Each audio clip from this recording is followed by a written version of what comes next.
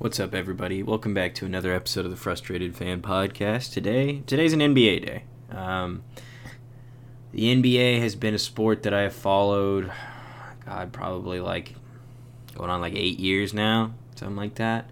And there's certain themes that I've always noticed with the NBA.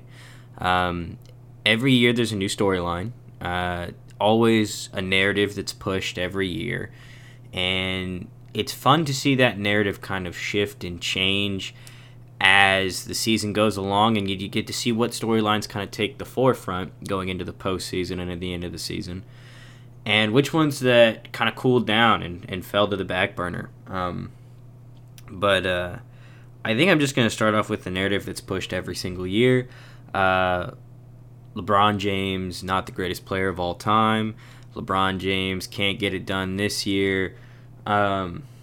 And I hate that I have to start with Lakers content, but it's LeBron. He is the league. You have to talk about him. The Lakers are abysmal. They are dog shit, putting it kind of plainly. 3-7 in their last 10. AD can't stay healthy for more than 2 weeks. That's an exaggeration. He has, but he was brought to this team to win them a championship, and they did. They won the bubble, the Mickey Mouse ring, whatever you want to call it.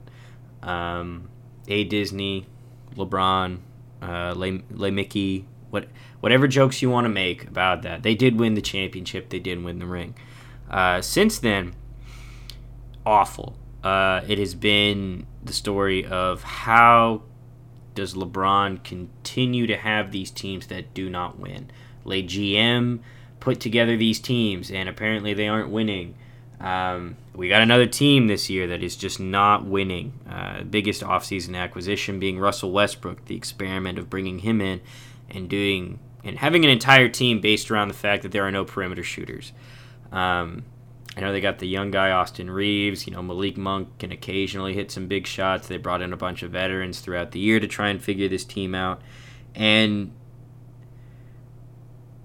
I don't even want to say when it's AD out, because I don't even know what happens when AD's in. I don't even know what this team's chemistry is going to be like when he's back in, because when he's in, the game plan is either everyone out, LeBron drive and kick to someone and shoot a three, but that's how LeBron's always played. Or AD is down there in the post, we let him score once, or we get on a run and we do some sort of designed lob for AD, and AD dunks over somebody. And surprise, surprise, when AD continues to dunk over someone, guess who gets hurt? Guess whose entire being is simply there to catch a lob pass or get a rebound or score under the basket and just get banged up over and over and over again. The same guy who has a proven track record of injuries. So we're going to continue to do the same thing with him. I'll give him credit. He's tried to expand his shot. He's tried to change his game numerous times over the last several years, and he's still a dominant player. But the mold is not working. Whatever their idea of the team was, it's very clearly not going to be it. I think it was Shaq that came out publicly and said if the Lakers are the bottom seed and the Suns, and they play the Suns in the first round, the Lakers win. I'm gonna have to ask you to pump the brakes on that one, my friend. You did realize that the Suns played the Lakers last year in the playoffs. You did watch that same playoff series, and they did have Anthony Davis for some of that. No, just simply no, Shaq. I don't know if it's ego or love for the Lakers that made you say that. I don't know if it's TV that made you say that, but no. Realistically, right now, got a total of 5 teams that I really could count on out of the West, and that's pretty much it. Those 5 teams being the Suns, the Grizzlies, the Warriors, the Clippers, and the Nuggets. And that's it. Everybody else I don't care about. It's not true. I do care about them, but they have no real shot at winning it. The Mavericks with Spencer Dinwiddie and, Luka Doncic. I mean, come on, man. You trade Porzingis, and he's a better player still. I don't know if we ever needed Luka to have a second person at this point. Because for me, Spencer Dinwiddie, as clutch as he is, never felt like a number 2. He feels like a 3 or a 4, kind of like a. If there's multiple options on the team, he's going to be more Draymond Green than Klay Thompson. He's going to be, your tertiary guy that you want to build that team around. But letting Luka just do his thing has proven, paramount for this team. 46 and 29 when it's just unreal how big of a turnaround it feels like they've had. Last year fighting for a playoff spot. This year very, very much in the race. 4th seed right now. I mean, they're going to be a mid-seed in the playoffs. They're going to be perfectly fine going in, but the problem is going to be their matchup. Whether they get matched up with a Jazz team or a Nuggets team, I really don't see them making it out of the first round, and if they do, they're going to get buzzsawed in the second round by somebody else. But I don't hate them. I love them. I love what's happening. I love that Luka's making them relevant again. It's wonderful to see, but I don't see it really coming to fruition too much. I think he needs more of the supporting cast. I think he needs better role players around him, and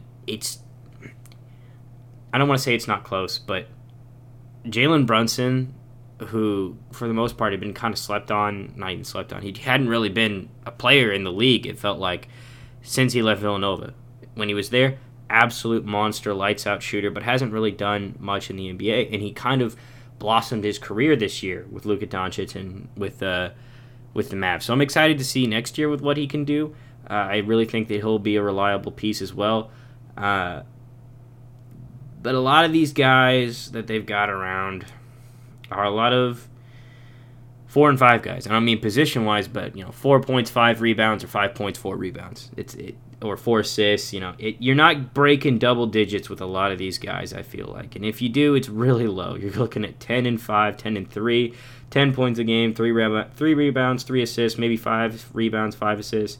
But you got your other guys that are in there just specifically to do those things. They still have Boban Marjanovic on the roster, who is basically good for lobs and rebounds. But Dwight Powell's had a pretty decent. I don't want to say season, but the way that he's changed his game, Maxi Kleber's changed his game. Tim Hardaway, I feel like he's kind of regressed a little bit. Not quite the same shooter that he's been. At least the killer that we saw in New York, but he was always inconsistent. Bertas also, I do think that what they're missing is just a key kick guy, a reliable shooter. I mean, they have Reggie Bullock, but they just need more.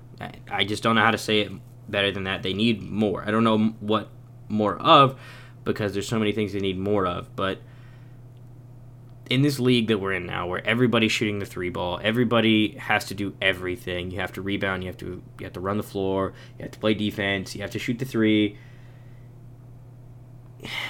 Watching guys try to reinvent themselves and try to be these people,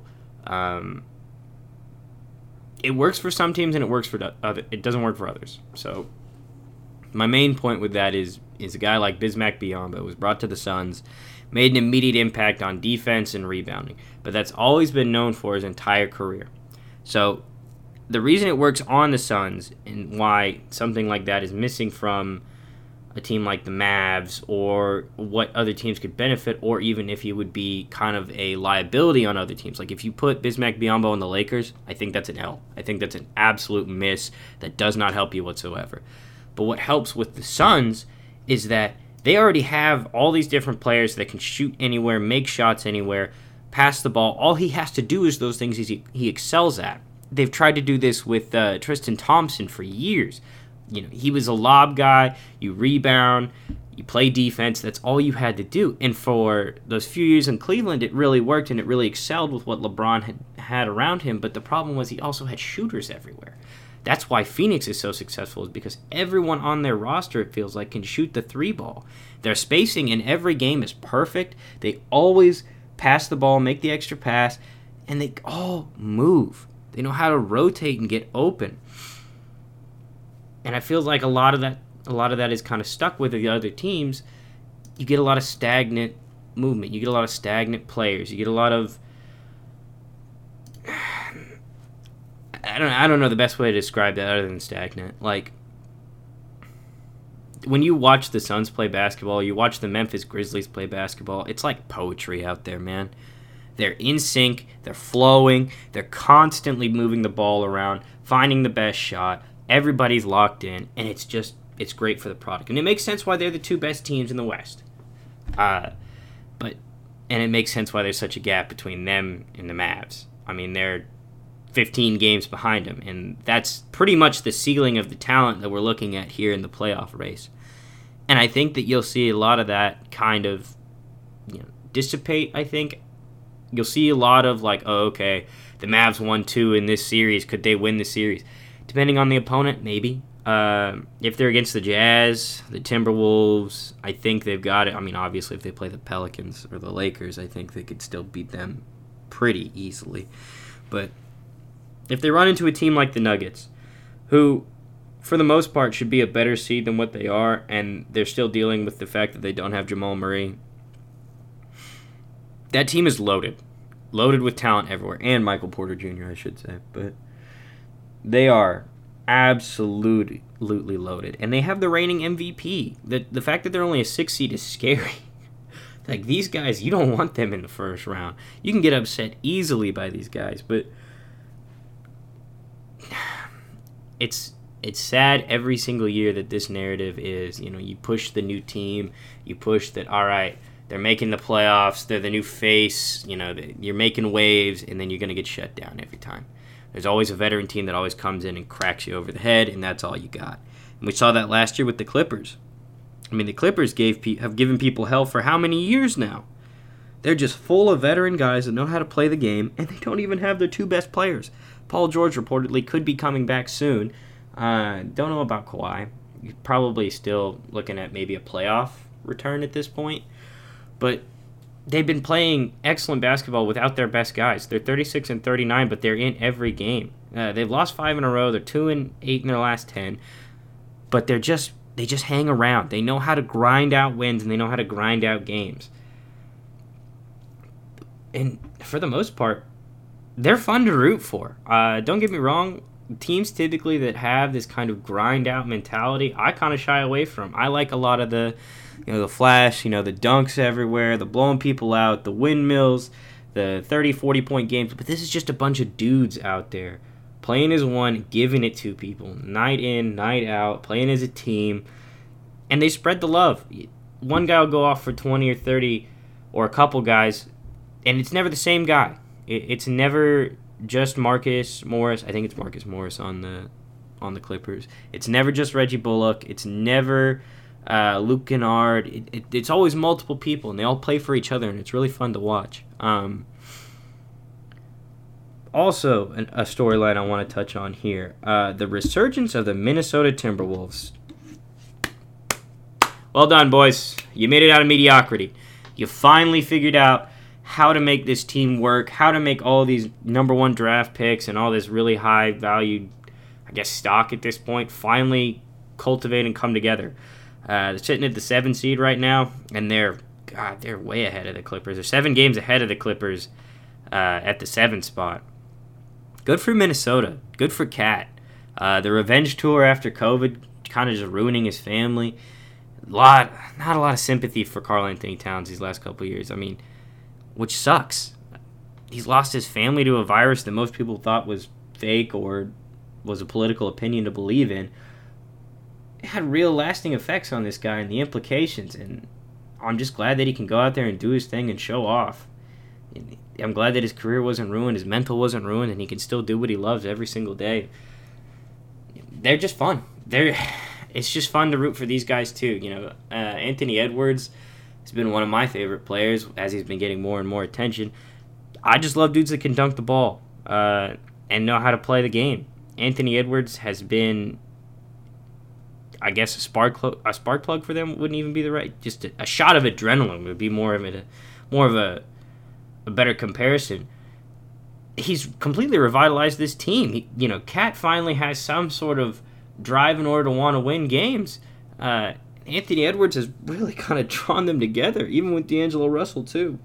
I mean, they had Jimmy Butler there beating them with the second unit, and it didn't matter. So I don't know if it's getting rid of the tough love approach and kind of being more of a friend that really has made a big difference to them. But it's just wonderful to see.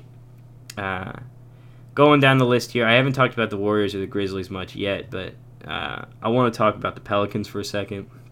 Trading for CJ McCollum, and still not totally sure what Zion's going to do for this next, at this point, season. He shared the video on his Instagram of him doing a windmill.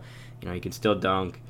He's still getting it together, but there is constant talk and constant speculation about Zion Williamson. Whether he's going to play for the Pelicans ever again, whether he's ever going to play again, whether he's put on 30, 40 pounds and he's done nothing but eat since he's got to New Orleans. I think we need to let him go. Not necessarily from the team, but just take it easy on the guy.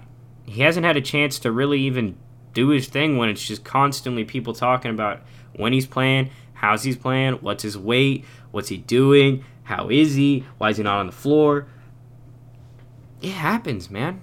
I know for guys to miss multiple seasons, it's a big question mark. But look at Joel Embiid. Look at Ben Simmons. Honestly, as much as I hate to point him out too, Markelle Fultz. Markelle Fultz almost revitalized his career this last year if he didn't tear his ACL. But he was on the comeback train. He was doing great things in Orlando. Way better than anything he ever did in Philly. But the talk about his jump shot and the talk about him from the moment he was drafted to when he played his first game, it just destroyed his mental. You got to leave these guys alone. I know there's speculation and we're always going to question with everything we do. And a lot of it, these players are encouraged year after year after year to block out the noise, to block out the haters. Don't get on the Twitter. Don't listen to anything on social media. It's hard when you've grown up in it. I constantly have to look at my phone. Not maybe have to. It's not like somebody has a gun to my head, but I always have the urge. I've always got it with me. I'm checking ESPN alerts. I'm checking what my friends are doing. I'm responding to a text. I'm responding to a Snapchat. The way that we live life and the way that it's kind of preached at these players are two completely different things. Zion's not going to go home every single day, never touch his phone. What's he going to do, read all day? No, he's not. We're the same age. If not, he's younger than me. I'm 24. What do I do when I come home? I like to drink. I like to party. I like to hang out with my friends. I like to watch TikTok. All right? Why should he have to be deprived of any of that just because he plays basketball? Let the man live. Let him have his fucking life. Jesus. All right, I'm off my soapbox with the Pelicans. But they got to figure it out. They've got to figure out this whole scenario. And they really can't chase him off. This is your golden boy. You lost Anthony Davis. Don't chase him off. Don't ruin this relationship. Find a way to make it work. Support him. Be there for him. Don't let him read all this shit online and be like, all right, well, I need to get out of here. I'm going to waste my entire career. I think the CJ McCollum move was a good look. I think it's a good way to keep good faith with Zion and be like, look, we're willing to trade for players to make us more competitive so that you can try to win here. We don't want to have a repeat of Anthony Davis. We don't want you to leave just simply because you think we're going to waste your time. We're not Detroit. We don't do that. But good to see that. Good to see that from them. The Jazz, sad times. It's more like the Blues right now, man. They're still doing great. 45-30, they still win games, but they're going to be one of these teams that I would not be surprised, A, to be a first-round exit by a team that had no business beating them, or B, being a team that completely crumbles in like a Game 7 or even up in a series. Like you start up 2-0 on a guy, whoever it be, like a Mavericks, like a Nuggets, even, man, as much as I hate to say it, like if they get matched up with the Clippers, I could very well see them losing. It just feels like there's constant excuses every single year for the Jazz, and I'm a Donovan Mitchell fan. I will never hate on him, but it just feels like the team comes up short no matter what he does. They've had, Mike Conley. They moved on from Joey Ingles, which was kind of sad. He kind of felt like their reliable three-point shooter, but Bogdanovich needs his minutes too, and he's a better scorer in my opinion. And he's not. I don't think he's as much of a liability on defense, but I don't think it's enough. I don't think it's enough to get through any of these teams because I feel like every other team is just so much deeper than them, and if it's not even at a base talent point. It just feels like when you match up the X's and O's with the Jazz, you've got three things you got to worry about.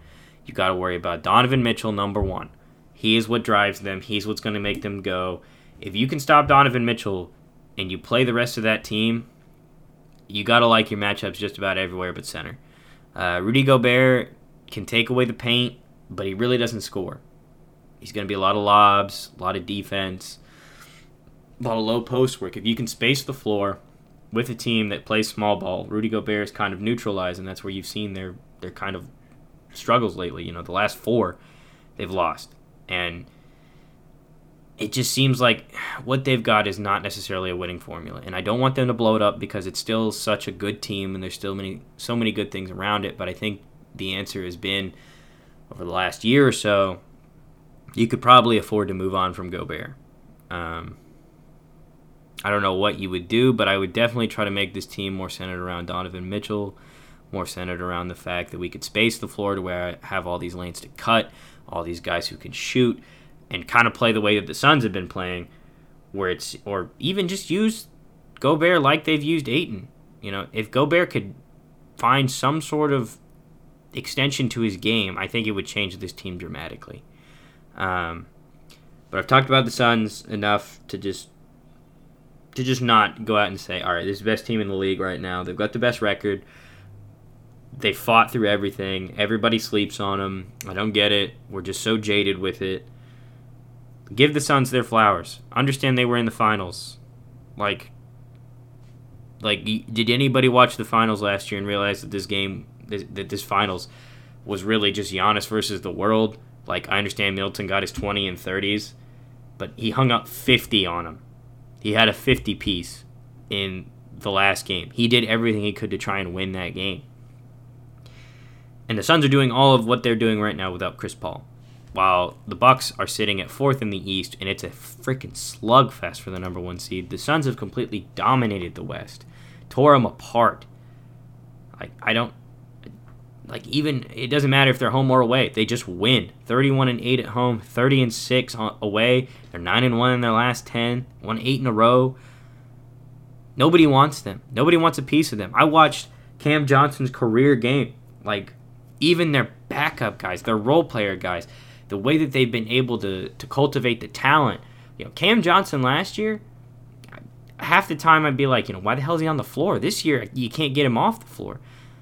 They find ways to bring out the good or the best in everybody, and I think that's really on the coaching staff and the culture that they've built there. Everybody wants to win there. It's no selfish ball in Phoenix. Everybody plays for each other. And that's another reason why I think the Grizzlies have been so successful. I mean, even without Ja Morant, they were 17-2 or something without Ja this year? It just seems like the selfish age of, I'm going to get mine, is kind of gone from the NBA. There's no more, it's my team, I need my 30 a game. I don't care who's scoring every night. Somebody's going to win us this game. We're going to play for each other, and if, Book got to take 35 to get it done, or you got to take 49 to get it done, feed him. No ego about it. No problem sharing the ball. It's just good basketball. I really think that, I hate to say it, but I feel like the brand and the NBA as a whole is slept on because everybody says, oh, nobody plays any defense. Nobody shares the ball. I just like the way in college ball how they play actual defense. Do you look?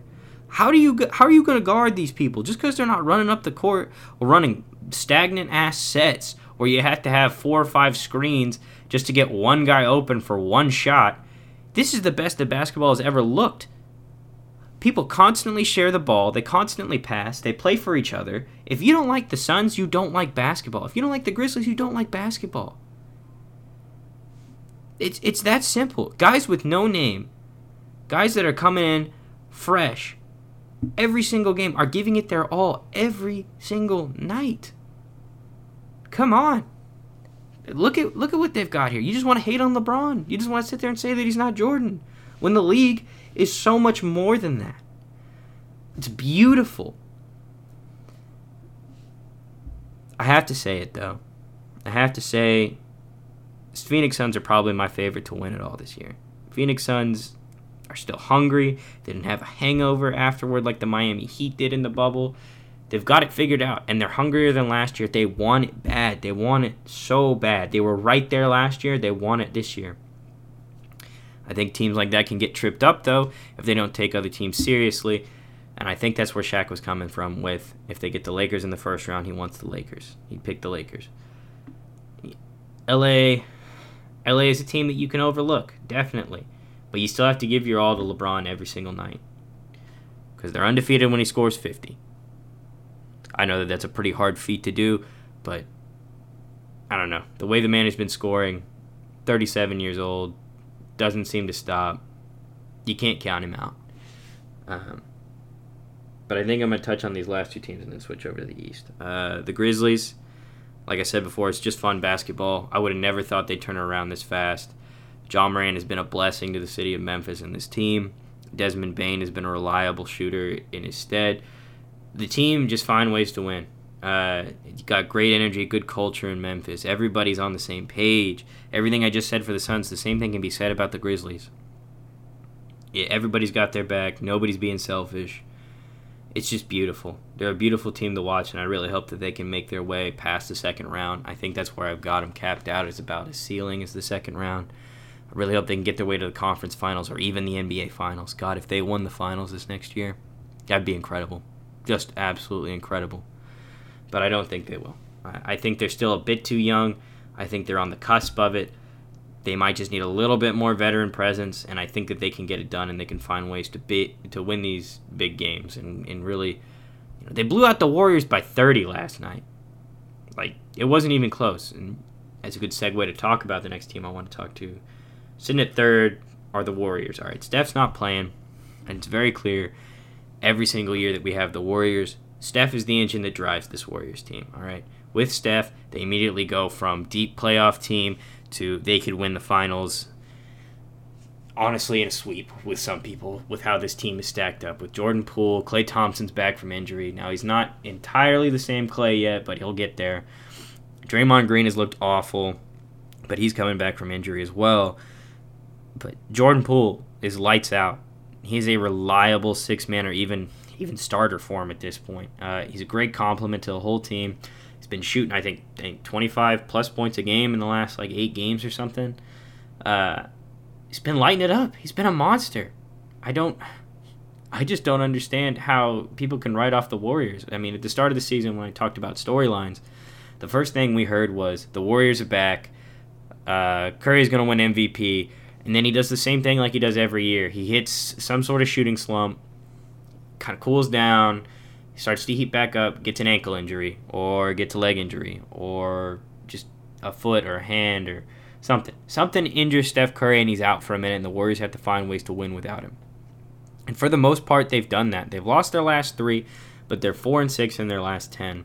They really, really struggle being away from home. Flat even at 19-19, but when they're home, they're 29-9.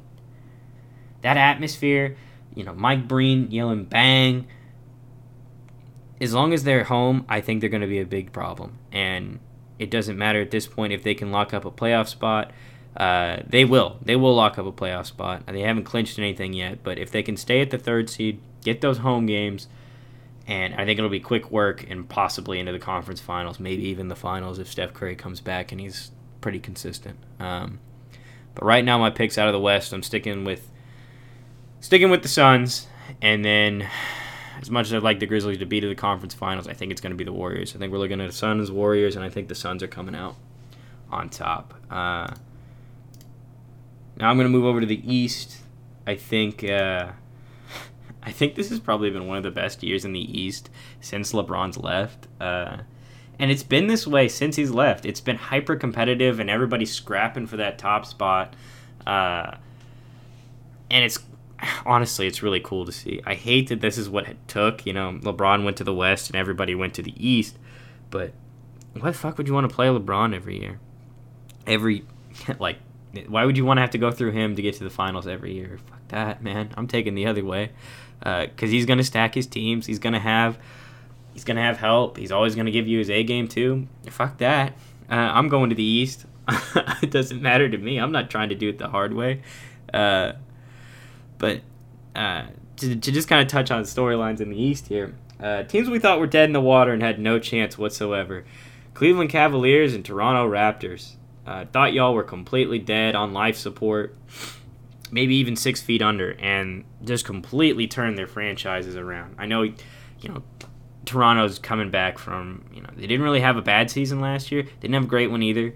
And they're, 3 years removed from the championship with Kawhi now? They're still competitive. They still give people business night in, night out. Pascal Siakam's finally starting to, I think, come back to the player that he was. A reliable 26 and 10 guy, or 26 and 12. Able to stretch the floor. He's actually playing game that he needs to play. But having Fred VanVleet, Gary Trent Jr. has been a massive part for this team too. They're doing it really without and Scotty Barnes too. Honestly, what a draft. But they're really kind of winning games, and it feels like with grit, with attitude, and they're just missing one. They're just missing a one. That's all they are. They're missing the clear-cut number one superstar, just like the team that went to the finals and won with Kawhi. I think if you have something like that, this Raptors team is right back. I don't know who would want to take that on, but I feel like they're right there, just right on the cusp of it, and really could do something. Really could do something special. But I don't think they're going to do much in this postseason. I hate to say that. I think that they're a first-round exit, as well as the Cleveland Cavaliers. I think they're also a first-round exit, but the way that they've been turning around their entire organization and the look of the team and how they want to be portrayed is just a complete night and day. Cleveland's history without LeBron is a dumpster fire. It's the worst team in the league, number one picks left and right, and then the number one picks end up being busts or they leave. Finally starting to get it figured out, and it's just good to see. I'm happy to see it. I don't think they're going to go very far, but I wish them the best. I would love to see this Cleveland Cavaliers team prove me wrong and just continue to game on people.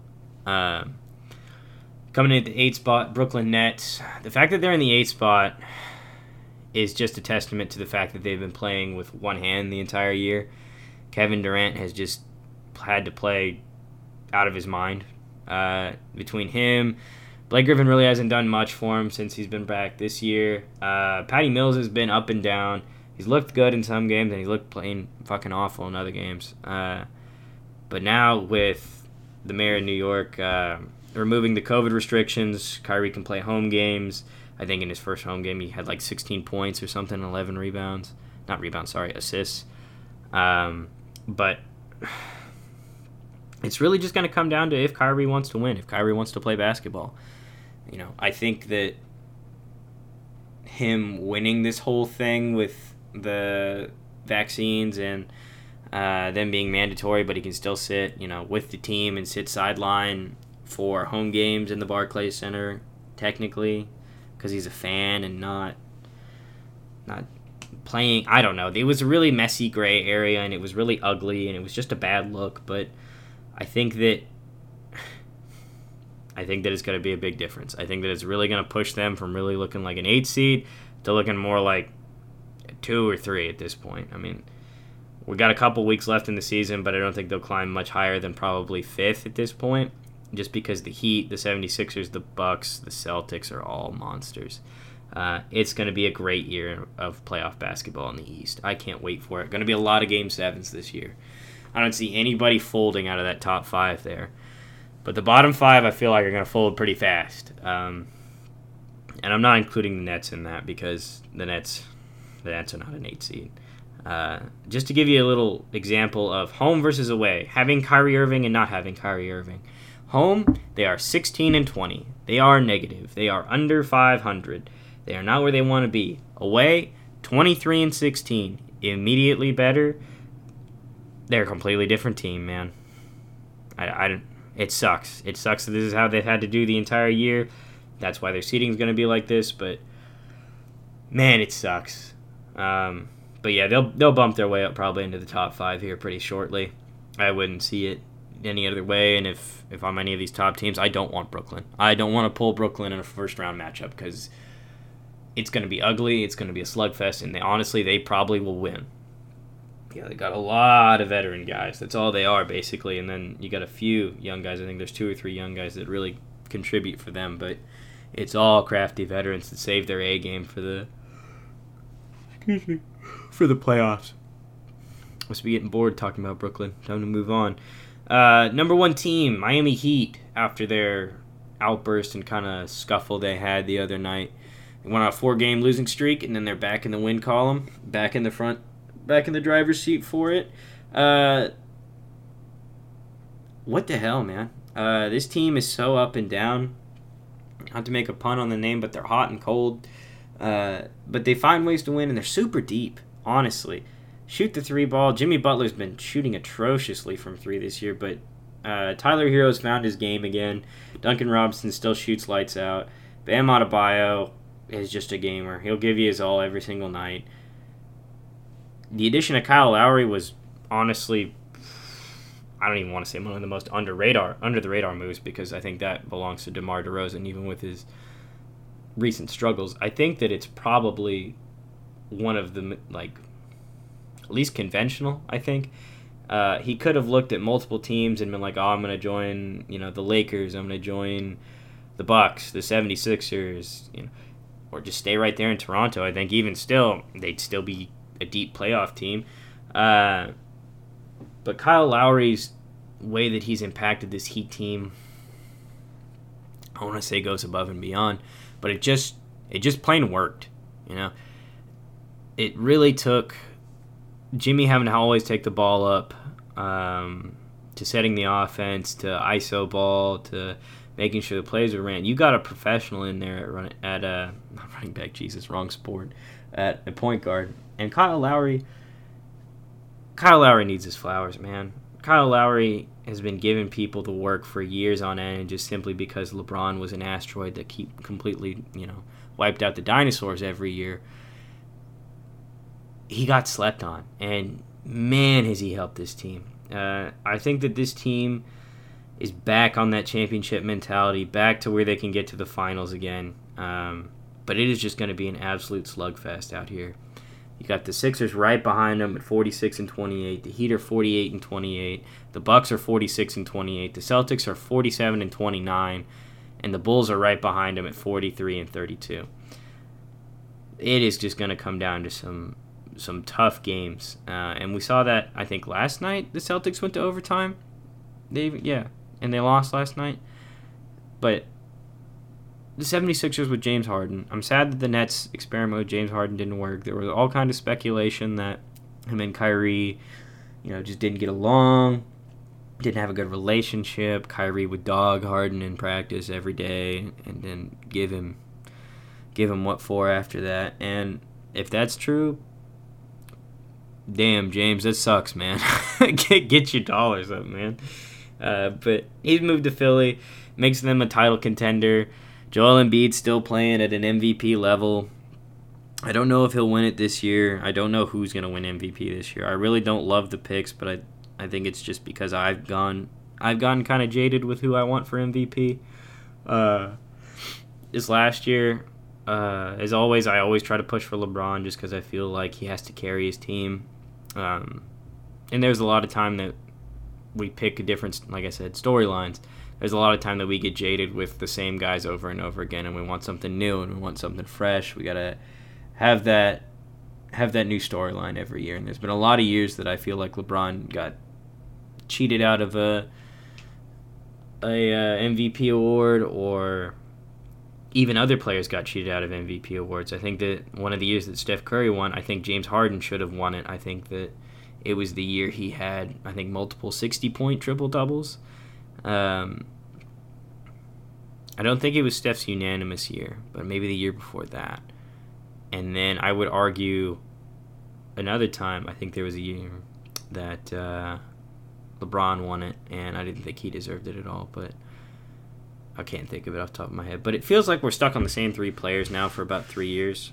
It's going to be Giannis, it's going to be Jokic, and it's got to be Embiid. We've been talking about Embiid being in the MVP conversation. What is it? Almost every year now. But he's still Embiid. I think if you take Embiid off the Sixers, they're still a great squad. They have Terrence Mann. No, Terrence Mann's on the Clippers. My mistake. Gosh, what's his name? Oh, I can see his face.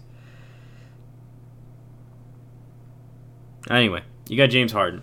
That's really all you needed. I mean, look at Houston. They did what they did with just James Harden. He can put up 60 if he needs to. I don't know if he can now because I don't know how he does it, but he goes from looking like he put on 30 pounds to losing 30 pounds anytime he gets traded. But I don't know. Harden's ability to, I guess, fool me every year and fool maybe the collective with this idea that he can do that 60 point thing any night always works on me. He's James Harden, and I can never rule that out. And there's definitely been times that, he'll do his patented step back and he shoots, and I'm like, oh, that's got to be in. And a lot of times it just kind of rolls off the rim, or, it's never a bad miss, but it always feels like it's close. But I got to get off the Sixers. I think that they're a conference final team. I don't think they're a finals team. I think that if they get into the conference finals with a team like the Bucks, like the Heat, I don't think they make it out. I'm rooting for a Sixers-Nets first-round matchup or second-round matchup, though, just because I want to see that bad blood go down. That would be wonderful to see as a matchup. But I don't think they've got enough in terms of cohesiveness and the way that Harden fits on this offense, because it still feels like Joel's team. And as evident in Brooklyn, Harden, it feels like, doesn't do great playing number two or playing second fiddle. So it'll be very interesting to see how this team does in the postseason. I could be completely wrong. They could flip a switch and, it'll work like magic. But we'll see. I have my reservations on the 76ers. Now, back to the Milwaukee Bucks. What more do I need to say other than they're the Milwaukee Bucks? You got Giannis. Like, come on. This team is set, and it seems like every year they're the same team. I think just barring injuries, they have a realistic shot to win it every single year because of the team that they have. And they found a way to win finally last year. But as long as Giannis is healthy and as long as Giannis does what he does, the ceiling is the roof, as Michael Jordan would say. They could win. They could win every year. I really don't see that slowing down or stopping now. 7-3 in their last 10. They just lost last night, but I don't think that's big of a deal. But 20-16 away, 26-12 at home. They're a top 3 seed. They realistically could lock in, home court advantage. But I just don't know where else to go with the Bucks. I'm not going to hop off the train until someone proves me wrong. Defending champs, relatively the same team. I mean, they're going to miss the occasional, I don't want to say adrenaline shot moment, but they're going to miss some bench presence. But for the most part, they're the same team. Conference finals or even finals. Hell, they could win it. All right, number 4, team I mentioned earlier. Excuse me. Boston Celtics. They finally found a way to make Jalen... sorry. Got cough again. Oh, my God. Jaylen Brown and Jason Tatum work. They finally figured it out. I think that it is more so Jason Tatum than Jaylen Brown that is really going to make the difference for this team and what's going to drive them. But they finally found a way to make it work. They're not going to fight over whose team it is. It's very clearly Jason Tatum's team, and Jaylen Brown knows that. He's going to keep playing his role for it. But they just lost, I think, is Grant Williams to a knee injury, which is a big deal for them. He's their rebounder. He plays great defense. He attacks the offensive boards. He's got great energy for him. And maybe a meniscus tear, maybe just a knee sprain. But Marcus Smart still playing his defense. Their team no one wants in the first round. These guys will grind you down to a paste. They will play their game. They'll beat you with defense. And then before you know it, Jason Tatum has 40 on you. The man can just get buckets, and it doesn't matter what you do. And then if somehow he's having a bad night, Jalen's right there to pick up the slack. Both these guys can give you 40 without hesitation. They're both relentless in their attack. It doesn't matter. I think that the biggest thing for them is just trying to stay cohesive, trying to keep ego out of the room, and understanding who gets the ball late. I think that's the only thing that's going to hold them back. I think in the late game, you'll see if it comes down to it, this team will either succeed with playing team ball or they will fail with playing hero ball.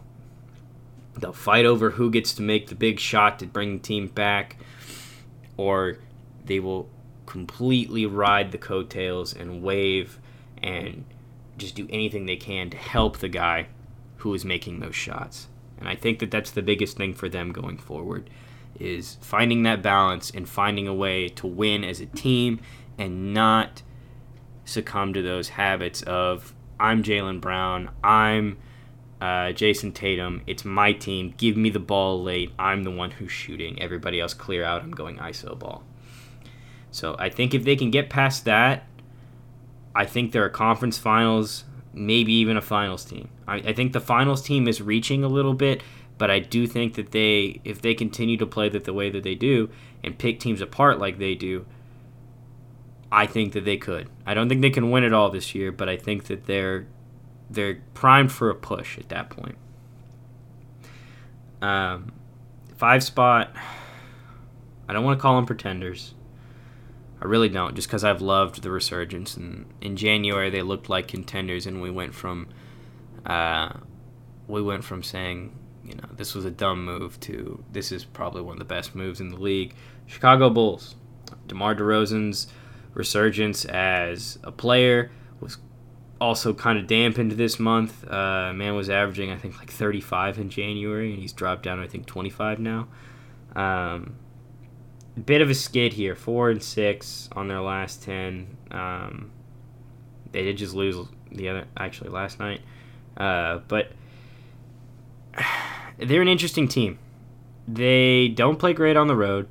Really thrive off that home atmosphere. They got Alex Caruso back, so that's big for him. Vucevic has also been playing, I think, how they need him to, in terms of being their defensive stalwart, locking down the paint, get your rebounds, but still contribute offensively. But I think that this team is starting, they're kind of stumbling their way into the postseason, and I think that's where we'll see them kind of, I don't know, what's the best way to put this? I guess fall or falter. I think that the Bulls will get through just about anybody in the second half of the bracket, pertaining that it's not the Nets. If it's the Nets, I think that they're screwed, and I think that they're a first-round exit. But I think they can probably get through a Game 7 or a Game 6 with anybody else. Like if they drew the Raptors or the Cavs, or even the Hornets could give them business. Just because I don't know what's happened. I don't know if DeMar is in the same mentality, but he went from being an MVP candidate to kind of falling off to where people expected him to be this year. And I hope they can get that back. I hope that he can bring back a lot of what drove this team and drove everybody thinking, oh shit, the Bulls are for real. But they're like, what, 2-17 against the top seeds in the East? Top 3 seeds or something like that. They can't beat the big teams. And I think that a lot of that is on the team that's built. I mean, if you look at the Bulls from a standpoint of their best player, DeMar DeRozan, largely considered to be a 2, not position-wise, but a second tier guy. He's not on the same level as a Kevin Durant, as a Giannis, as a James Harden, as a Kyrie, as LeBron. I definitely wouldn't say he hasn't earned the talk of being a number 1 option in the way that he's played this year. But the way that he's struggled lately, you see a lot of that back. You see a lot of those Toronto years. You see a lot of, okay, this guy can just score. What else is he going to give me? And he's a better defender now than he was when he was in Toronto. But if you look at that, so you've got an almost 1 and a 2 as your main guy. So you're kind of reaching with him. And then who's your second guy? Is it Vucevic? Is it Caruso? If it's one of those two guys, you're reaching for your number 2 that is basically the skill level of a 3 or a 4 at that point. You don't want Caruso to be your second best player. You don't want Vucevic to be your second best player. Not to say that Vucevic hasn't been the best player on Orlando for I don't know how many damn years and, been a All-NBA and All-Star center. But the way that the game has changed, you don't need your center to be your number 2 guy. It was very clear that didn't work in Dallas, like I mentioned earlier. I mean, even to an extent with the Hawks and, oh goodness gracious, I can't remember his name, Collins. There's limitations to it. And it's always, and even LeBron and AD, there's limitations to it. But I think that this Bulls team has exceeded everyone's expectations. They fought a lot more than I thought they would, and I think that they could even get into the second round, and it would take a borderline miracle at this point for them to push to the conference finals, let alone the finals, just because the other teams are so talented. But I still feel like they're one piece away, and you don't even have to add a 1. I think that the one piece that they're missing is just someone else to help DeMar. I think if you look at a guy, obviously you can't get him because he's under contract, but a guy like Chris Middleton, I think, would really thrive in an environment like that. I think that a lot of these guys that you can dish to, a lot of these guys that are used to playing number 2, you bring in to play number 2 to DeMar. Or even a guy who's played number 3, you bring them in and, But I feel like they just need that 4th person to really set this team off. And I think that's why Miami is so successful, is that last year and the year before, they had the 3 guys. They had Tyler Hero, they had Jimmy Butler, and they had Bam Adebayo. And if it wasn't for Tyler Hero's rookie year, I think Duncan Robinson sneaks into that other spot for him. But last year, they kind of crumbled and stumbled and didn't have as good a look. But the additions of P.J. Tucker, you got a veteran guy who knows his way in the finals, knows what he's going to do, changes the attitude of the team, and you bring in a guy like Kyle Lowry, who brings in that extra star power, brings in that extra punch, can get you through these games when, Jimmy's stumbling or Bam's stumbling or Tyler's stumbling. You still have him to rely on. And I think that that's what the Bulls are missing. They're missing that person that can help them when DeMar isn't on. They just need somebody to help them when DeMar is not on his A game. And I think that that's really all that separates them from the top 4 at that point. But them being in the 5 spot is almost poetic for that exact reason. So I would argue all the teams ahead of them have that second guy that they can depend on. I just listed the Heat and all the guys they have, but Celtics, Jaylen Brown, like I said, it's neck and neck. It's a coin flip. Which one do you want to give you buckets tonight? The Bucks, you got Giannis, you got Middleton, but when does Giannis ever struggle? When can he not get it done? And even still, they added Drew Holiday, and he may take some dumb shots, but he can still get it done. He can still be what they need him to be. 76ers, when is Embiid not on? And then you've got James Harden to worry about after that. And even still, they got a pretty good roster set around him. I think that the roster for them, like, I forgot about a guy named Tobias Harris. Like, Tyrese Maxey was the guy that I want to talk about earlier, and Matisse Thybulle. But they added Paul Millsap. They added DeAndre Jordan. Danny Green is still on that team. It's a solid roster, but they have to play as a cohesive unit. Tyrese Maxey is probably their 3 guy. As much as I like Tobias Harris, if Tyrese Maxey has a great game, I don't think that there's a good way to stop them if Embiid and Harden is playing average. If Tobias Harris has a good game, you chalk it up like, Tobias Harris had a good game. I don't think that Tobias Harris having a good game separates them from winning like Tyrese Maxey does because of the energy that he brings and how he wins the game. Tobias Harris, a lot of rebounds, a lot of mid-range, a lot of three-pointers. It's just not the same energy, and it's not the same way that you can carry it. Matisse Thybulle is another one, though. He can have a great game and really impact the team. Veteran guy in Paul Millsap. He's been giving people buckets for years. So I think that the problem we run into with a lot of these teams is that. It's the guys underneath that really separate who's going to make it to the finals and who doesn't. They've been without Lonzo Ball, and I've kind of dogged on Zach LaVine by not saying his name this whole time. And I'm a big Zach LaVine fan. I really am. But I need him to keep up the emergence that he had. To keep up the same energy that it felt like, all right, here comes Zach LaVine, And he could very well do that. This team could very well get there without, I don't want to say without Zach LaVine playing that way, but if he does not play that way, you don't have to blow this whole thing up. Lonzo Ball comes back, you'll be okay. I think you just need that. You need your Matisse Thybulle. You need your Danny Green that's way back there on the bench. You need these veteran guys that kind of round it out. You've got Javonte Green, you've got Patrick Williams, you got Kobe White, Tristan Thompson somewhere on this. But after that, it's a lot of stock photos you see of this team when you look them up. Derrick Jones Jr., he's kind of a late game rotation guy, but tell me who Matt Thomas is. Tell me who Troy Brown is. Tony Bradley. This team is just missing that veteran presence and that dog that's going to drive them to the next spot.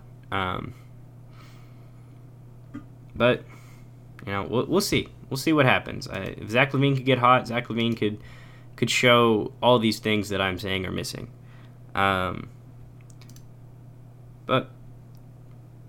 maybe he won't.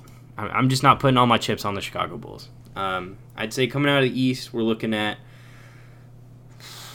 either a rematch of the finals with Bucks and Suns, looking at Heat Suns, Battle of the Flames, Warriors Heat, much as I hate to say it. I don't think the 70... God, I don't want to rule them out, but I think they're conference finals limited. I think that's where they're hard stuck. And if they do get to the finals, if it's the Warriors, they're done. I don't think that they can really do much there. But I'd say any of those top three. Brooklyn, as much as I want Brooklyn to make this thing work, I think that the window is fast closing. Like it's very much approaching the end of it. I think that Brooklyn is stuck at probably conference final levels. As much as I don't want to count out Kyrie, a healthy, rested Kyrie and Kevin Durant, I think that there's just not enough left on this team to help them if they get into a situation where they lose someone barring injury. I think that the Nets get through just about everybody, but once you start playing teams like the Heat or even the Bucks, I think that they're going to struggle. That would be my top three, is probably Heat, Bucks, and then Nets out of the East. Any of those three, I think, can make the finals. 76ers I'm leaving out.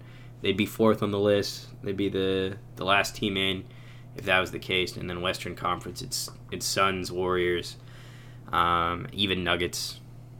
And if the Clippers are healthy, I'd throw the Clippers in there. But I think they all need to come back before I even can say anything about the Clippers. But that's it for the first episode of the NBA Back. I think I'm going to do a little bit more in-depth analysis when we get to some final seeding and what to expect going forward, as well as thoughts on teams that are pretty much done for with their season and how they can improve on next year, a la your Thunder, Rockets, Kings, Trailblazers, because not even having Dame all year was pretty problematic for them. And then your stinkers in the East being the Magic, Pistons, Pacers, Wizards. And at this point, even the Knicks are pretty sad, but I'm not ruling them out either yet. So didn't touch much on the Hawks either, or the Hornets, but like I said, I'll try to cover the bottom half of the league in the next episode. But until then, take care of yourself. We'll see you in the next. And thanks for listening. See ya.